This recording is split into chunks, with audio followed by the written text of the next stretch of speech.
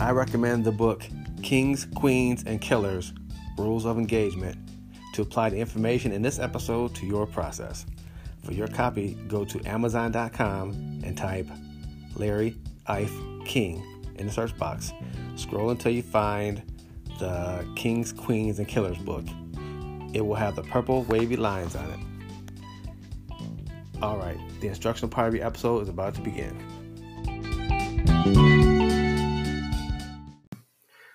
Hey, my name is Larry Ife, and this is episode 24. And as you already know, it's called Killers. Episode 22, I introduced another book in this series called Kings, Queens, and Killers. Episode 23, we talked about one of the queens, Queen Esther. And we applied the things in her life to your life. Now we're going to talk about killers. This is chapter 3 in the book. I'm going to give you an example of a killer. His name is King David. Like I said, these are real live people. This shit is not made up. It's not a movie or nothing like that. There's a real person, a real king. His name was David. He's got a lot of lessons about sex, about lusting, about killing people. It's okay. Just pay attention. Here we go. We're going to apply King David's life to our life. In the chapter, the first little subtitle in the chapter, it says overlooked and rejected. King David, when he was going to be appointed to be king, he had like 7 brothers, and they were all taller than him, better looking than him, stronger than him. And when a prophet came to King David's house, to his dad's house, he said, "Hey, God told me I got to anoint one of these dudes as the next king." And the prophet pointed at each brother, and God said, "Nope, nope, nope, nope, nope, nope, nope." And the prophet was like, "Well, I was supposed to come to his house and anoint somebody. Is there anybody else left?" The dad was like, "Not really." Then he's like, "Oh yeah, that's right, David. I got a son named David. He's out, taking care of some sheep. He's doing some stuff out there." And he brought David. He went and got David, brought David to the house, and the prophet said, "Yep, this is the one right here. This is the one that's going to be king." So he anointed David king and said he would be king in the next, he'd just be king soon. He'd be king of all Israel. So in this topic here, this chapter here, a lot of us were overlooked and rejected.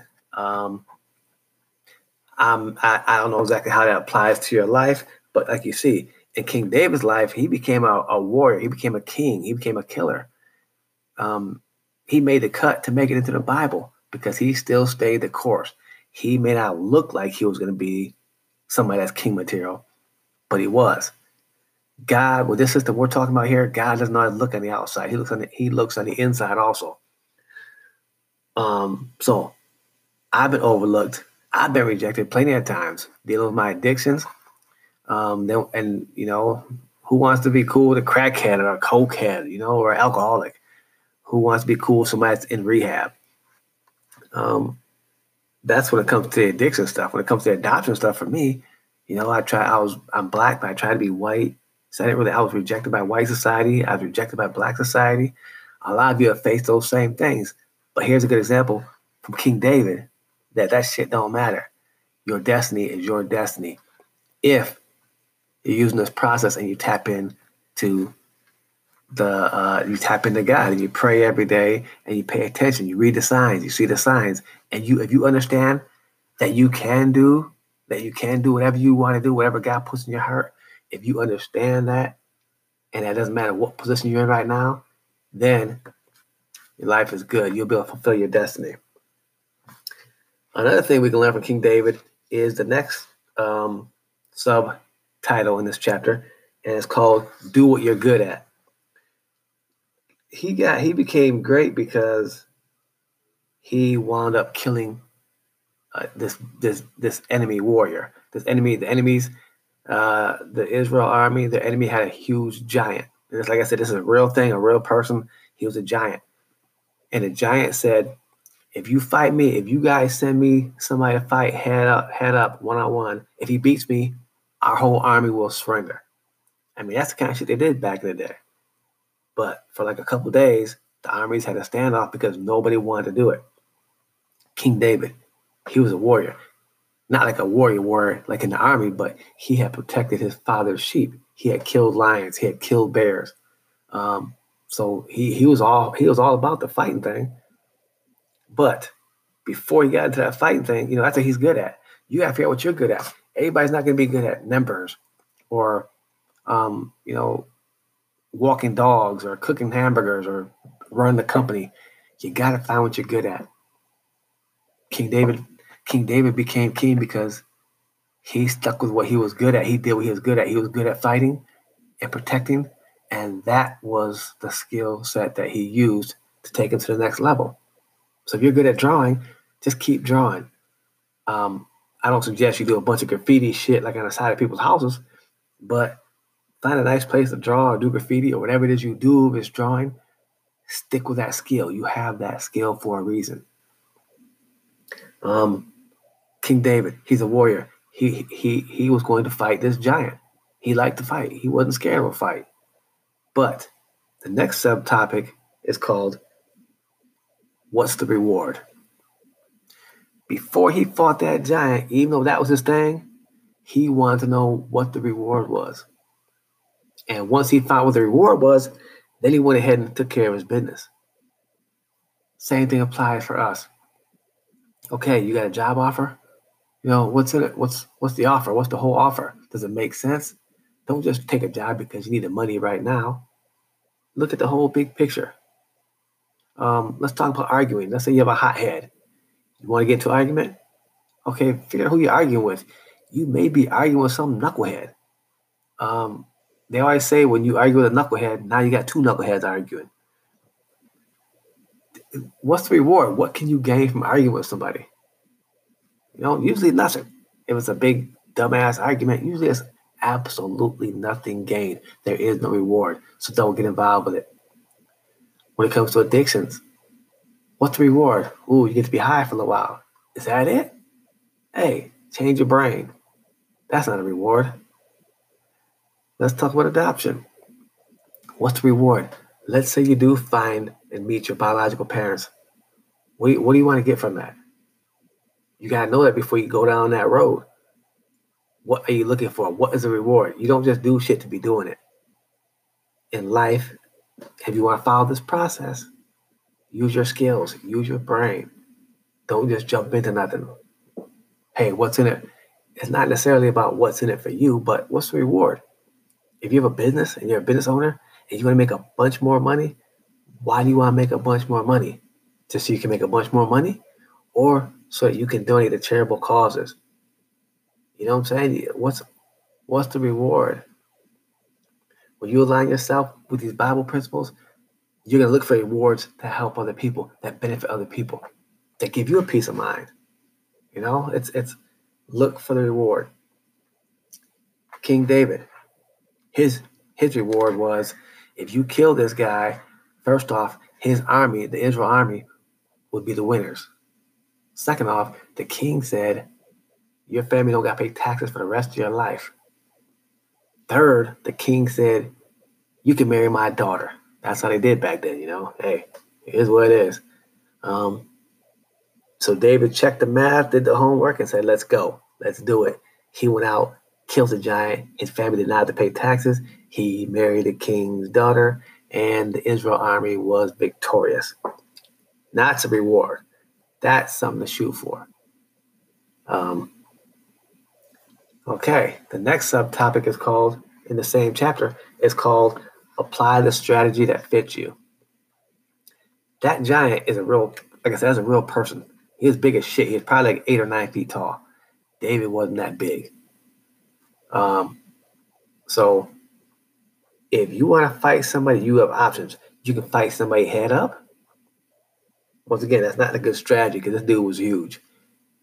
Or you can stand back and shoot arrows at him and throw a spear at him or whatever. Like I said, don't forget, these are Bible time examples. We don't have a lot of modern time. So David could have thrown a spear at him from a distance, and if he missed, then he just missed. Hand-to-hand combat, that giant would have beat his ass and killed him. So what did David do? He used a slingshot. He was good at using a slingshot. That's what he used. That was his method of warfare. Back when in the day they didn't have AKs and SKSs and Glocks. They didn't have all that stuff. They had spears, bow and arrows, knives, and I guess slingshots.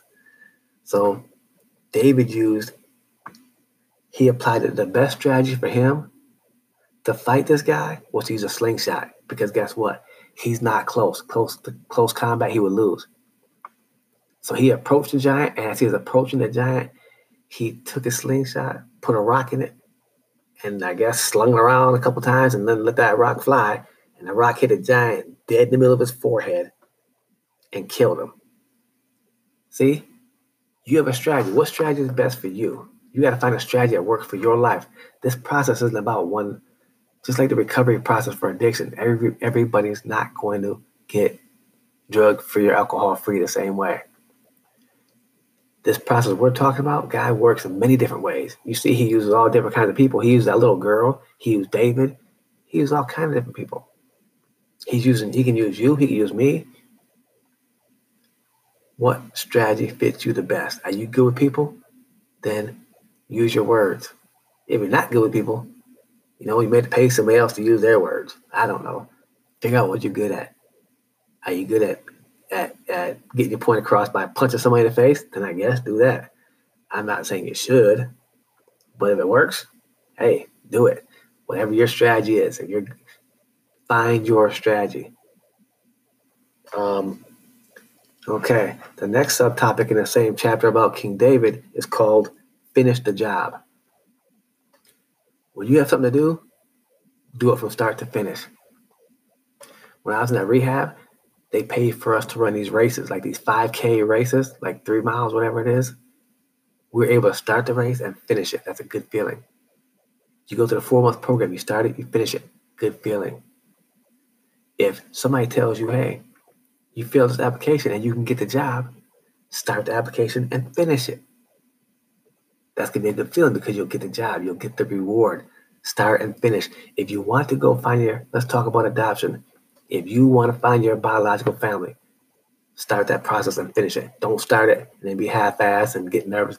Hey, if you want to do it and if the reward is right, geez Louise, if the reward is right, fucking tongue twister, then start that process and finish it.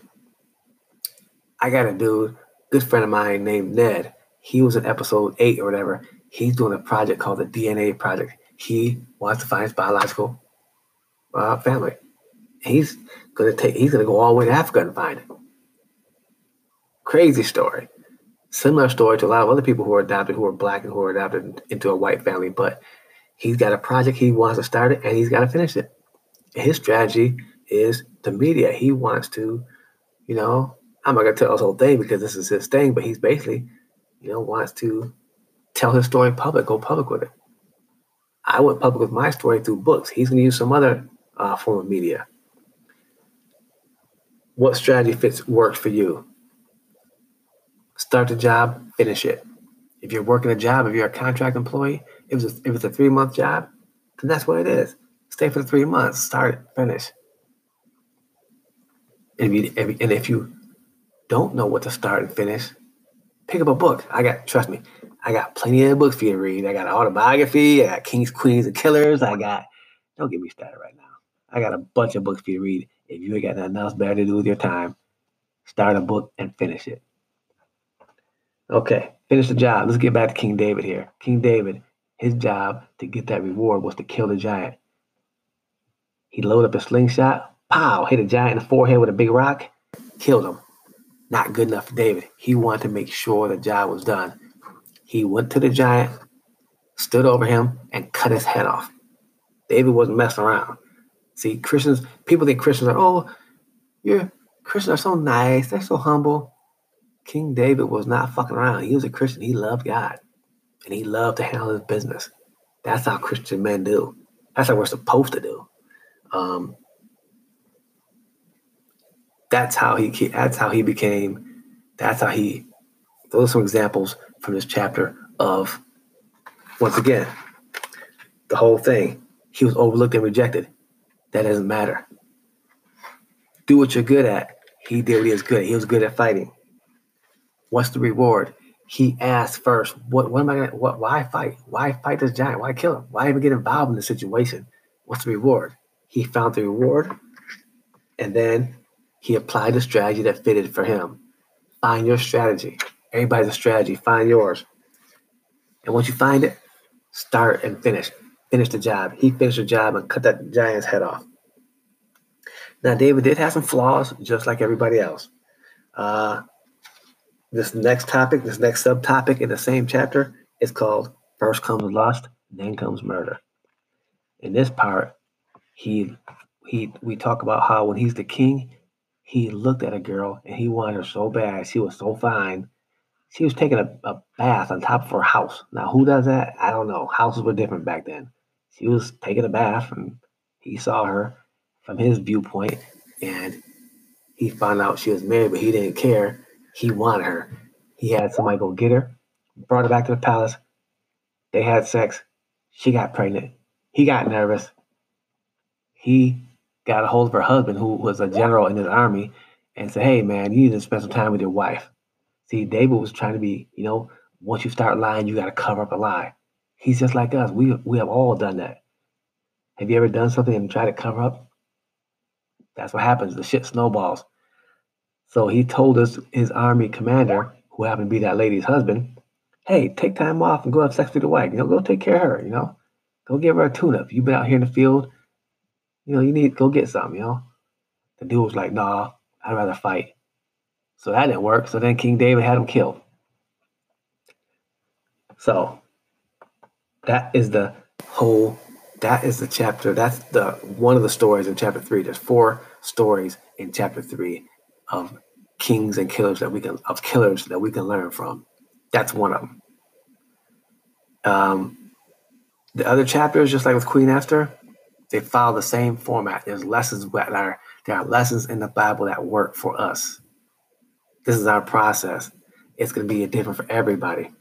I said it earlier, so I'm not going to keep talking in circles, but hope you enjoyed that part about King David. He was a beast. He was a killer. He was a king, and he loved God. He handled his business. Rewind this podcast and stop it and pause as much as you need to catch those headings that I was talking about. Find the strategy, finish the job, all that shit. Find out what works for you. All right. That's episode 24 is a wrap. It's called Killers, as you already know. Episode 25 come up next, and we do know what it's going to be about. It's going to be about kings. The name of the book is called Kings, Queens, and Killers. We gave a queen example. We gave a killer example. Episode 25, we'll give an example. We will give an example of a king. Once again, I get excited. I start to talk fast, as you already know.